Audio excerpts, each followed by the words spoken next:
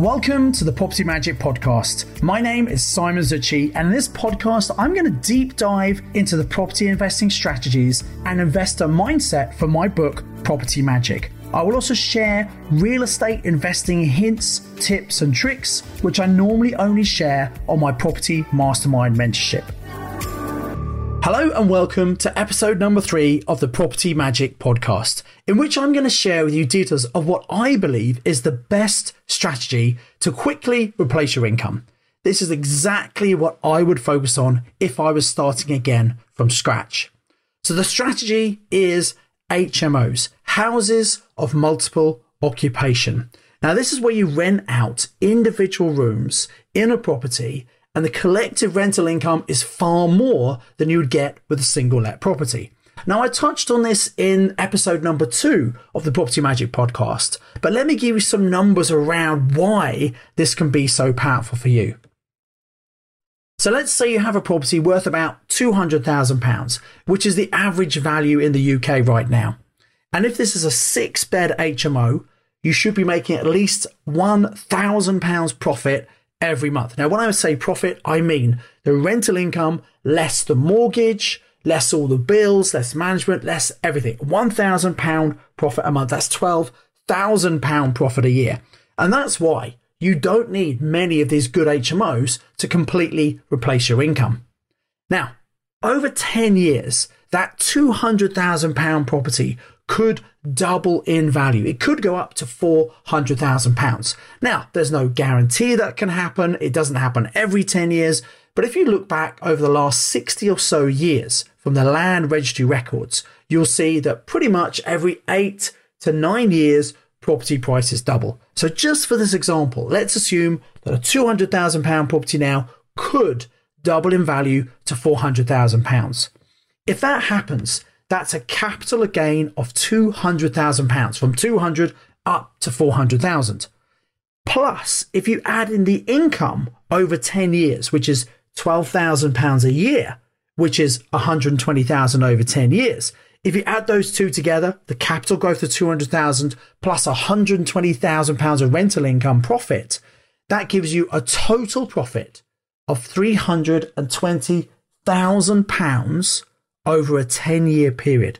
That's equivalent to 32,000 pounds a year of profit from each HMO. 32,000 pounds a year. That's why I believe it's really important for you to understand this strategy, and if it's right for you, to really crack on and do it. One of my biggest regrets was when I first started investing in property. I was just dabbling. I was doing it as a hobby. And I did quite well. I made lots of mistakes, but I didn't realize just how powerful it is. But you spending time and effort building your property portfolio is going to be the one thing that you're rewarded for better than anything else in your entire life. So if it's that good, well, why is not everybody doing HMOs? Well, I think most people either don't know about HMOs. In reality, most landlords just have single let properties, or they get put off because they don't really understand them. And so they don't know what they're missing out on. So in this podcast, I really want to clear up the confusion so you can decide if HMOs are suitable for you or not. So first of all, I'm going to bust the 5 most common myths about HMOs. So here it is. Myth number 1, there's an oversupply of HMOs everywhere, and so you shouldn't do HMOs. Now, whilst I agree there is an oversupply in most areas, actually, it's an oversupply of very average stock.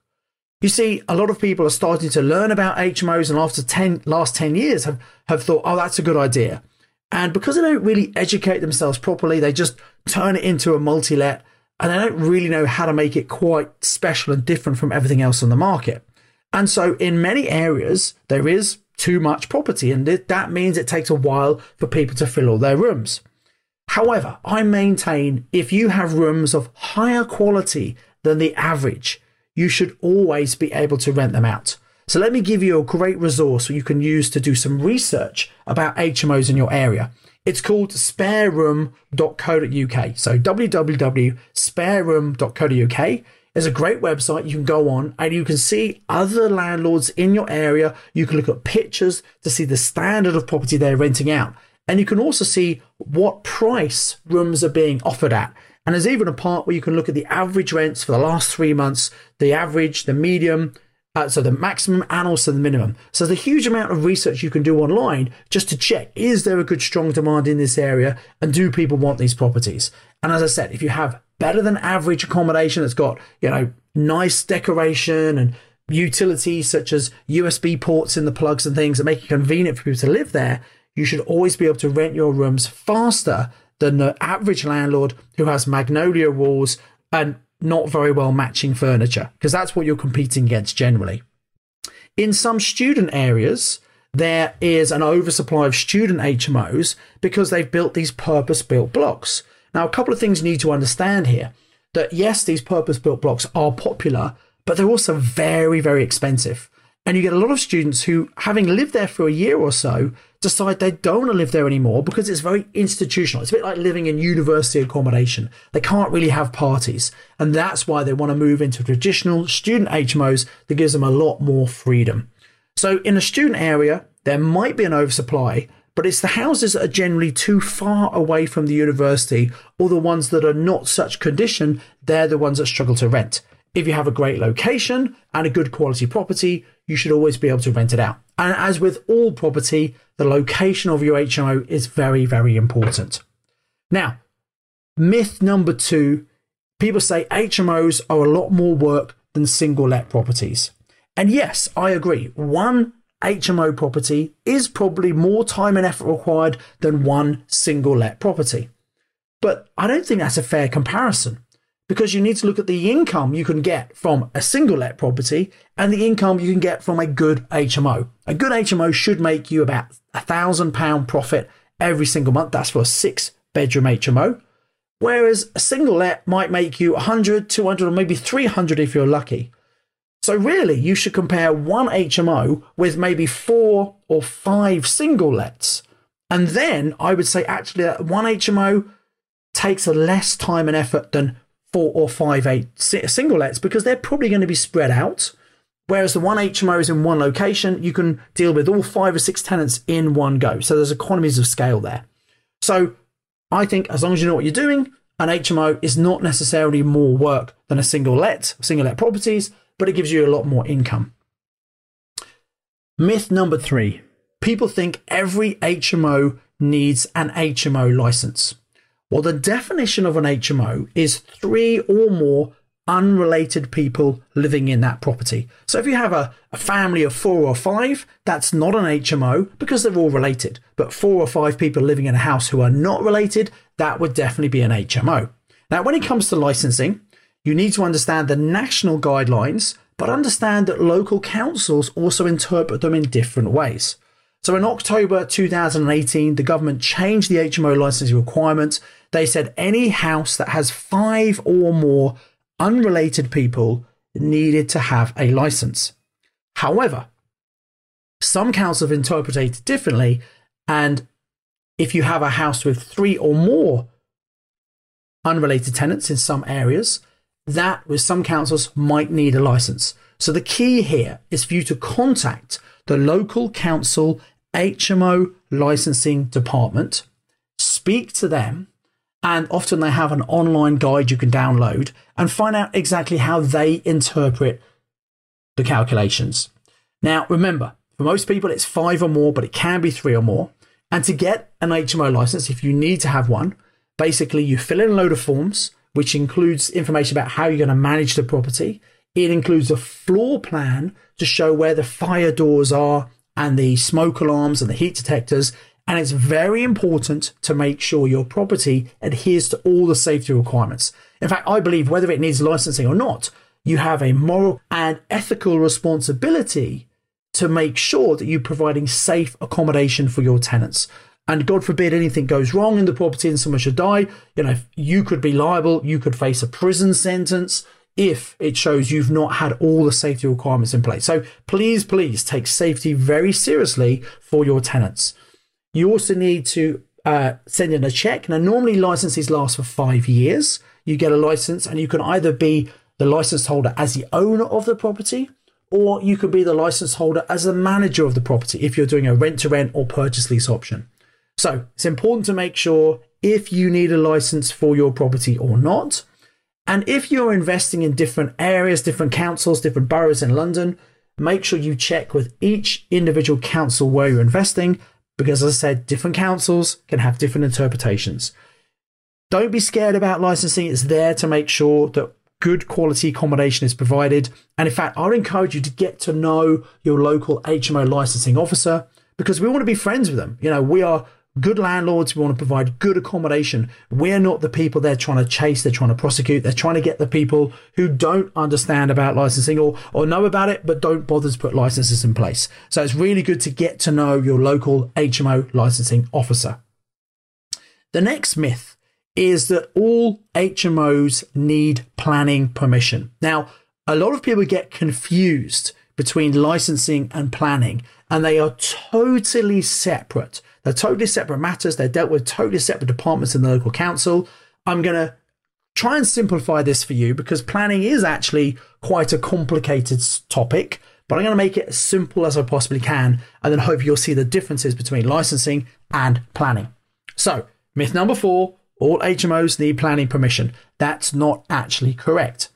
If you have a larger HMO, and by larger, I mean maybe 7 or more tenants, you would need to apply for planning permission to get a change of use. You see, a large HMO with 7 or more people is no longer seen as a residential property. In fact, the class is called sui generis. It's a planning class all of its own. That's what it means, on its own, basically. It's no longer seen as a residential property. So a large property with 7 or more is sui generis. If you have an HMO like that, it's seen as commercial, and so you get commercial finance on that. So it's something else to be aware of. Now, in most areas, if you have a smaller HMO, so remember, 7 or more, you need to apply for sui generis, change of use. But for 6 or less, in most areas, you can take what is a normal house, 3-bedroom house, and you can convert it into an HMO for up to 6 people without planning permission, because it has what's called permitted development rights. That's where you can take a house and convert it into an HMO for up to 6 people. However, it's very important to understand this, that in many areas, the local councils have introduced something called Article 4 direction. So what is that? Well, in areas where the council feels there are too many HMOs, they want to restrict the number of HMOs. They don't want to have more HMOs. So they've introduced this Article 4 direction. And what that means is they've taken away the permitted development rights. So therefore, if you want to take a normal house in an Article 4 area and turn it into an HMO for up to 6 people, you would need to apply for planning permission. Now, because the council don't want any more HMOs, they will usually automatically reject the planning permission application. However, that doesn't mean you can't get planning if it meets the criteria. And that's usually there's no other houses within a certain distance, no other HMOs that is. Then if it meets the criteria, you might well win on appeal. But what you don't want to do is buy a house thinking you can turn it into an HMO, then discover it's an Article 4 area and realise that you probably won't get planning permission for it.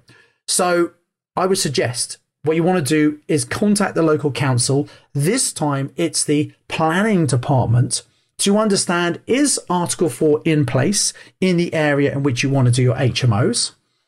If it is in place, you want to understand, when did it come into force? If it isn't in place yet, ask them, are there plans for it to come in? And if so, when is that going to happen?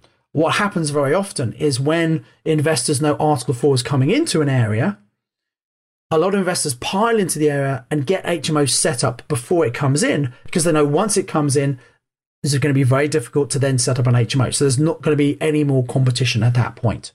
So what do you do if you are in an Article 4 area? Does that mean that you can't do HMOs? Well, no, not at all. In fact, there are 2 things you can do. As I said, check the planning requirements. If the property you've got meets the requirements, even though the application for planning might be rejected initially, you can always appeal, and if it meets the criteria, you might still get planning permission, as many of my students have done. The other thing you can do is if you look for property that is already used as an HMO and was used as an HMO before Article 4 came in that area and has been consistently used as an HMO, you can actually apply for what's called a certificate of lawfulness. And what that means is that you can prove it was used as an HMO and has been continuously done so before Article 4 came in, which means it automatically gets planning permission. So if you're looking to buy property in an Article 4 area, look for landlords who are looking to retire, or maybe they're tired and buying their properties can get over the Article 4 problem. The other thing you need to do is if you look at the boundary where the Article 4 comes in place, very often on the boundary, you might find a street that has got HMOs in it, and one end of the street is in the Article 4 area, the other end of the street is not in the Article 4 area. So that street works really well for HMOs, but because you're buying one just outside of the Article 4 boundary, it means you are not affected by Article 4 direction. So getting to know your area is really important. Contacting the local council, so there's an action for you to do to understand in your area, is there Article 4 direction or not? And then finally, the fifth myth about HMOs is you need to have a lot of money to do HMOs. And it's kind of a half truth really, because yes, if you want to buy an HMO or even a normal property and convert it into an HMO, you've got to put your deposit in, there are conversion costs, etc. And that can add up. And if you've only got a limited amount of money, it might limit the number of HMOs you can do. However, one of the things I want to really get across to you in this Property Magic podcast, it's going to be a theme we're going to look at in the future, is don't always limit yourself by the amount of money you have access to. You see, if you find really good deals, you can get other people to come in and either lend you money or do a joint venture with you where you're sharing some of the cash flow and some of the equity growth, and you find the deal and maybe they put the money in. So you can work with other people to do HMOs. And because HMOs give such a high cash flow and such a high return on investment, there's enough for you to give a good return to someone else and still make a healthy profit yourself. But remember, you don't actually have to buy your HMO. You can pick them up on a rent-to-rent agreement. You can pick them up on a purchase lease optional PLO agreement. This means that you don't have to put in a big deposit. You don't even have to get a mortgage yourself. And again, these are strategies we're going to talk about in future podcasts. So exactly how you can do HMOs and other property investing strategies on properties you don't actually own. So if I was new to investing and if I was going to be starting right now, people often ask me the question, what would I do? I would absolutely educate myself all about HMOs because it's the fastest way to replace your income. If I had my own money, I'd use that. But if I didn't, I'd look at rent to rent or even better, purchase lease options. Because purchase lease option is like rent to rent. You pay a guaranteed rent to the landlord each month. You make cash flow each month. But with the purchase lease option, you also get the right to buy a property at some time in the future, but based on the price you fix today, which means not only do you get cash flow, you also get potential capital growth. So if you want to learn more about how to run profitable HMOs, we have lots of free training videos, and I put details of how to access those into the show notes. So go and watch those videos, educate yourself, and I really encourage you to look into HMOs. I believe it's one of the best strategies to quickly replace your income. And as I said, it's absolutely what I would do right now if I was starting from afresh. So in the next episode, what I want to do is I want to share with you how you can build your local power team. These are the people who can help you build your property portfolio. I'm going to share with you who should be in your team. And also I'm going to share with you how do you actually find the best people to help you as part of your power team. So until next time, remember to always invest with knowledge, invest with skill. Thanks for listening to the Property Magic podcast. To get this week's show notes, please visit www.propertymagicbook.co.uk/podcast. You can contact me on LinkedIn, you can follow me on social media, and I highly recommend you subscribe to my YouTube channel to watch loads of valuable property training for free. All of the details are in the show notes. Until next time, invest with knowledge, invest with skill.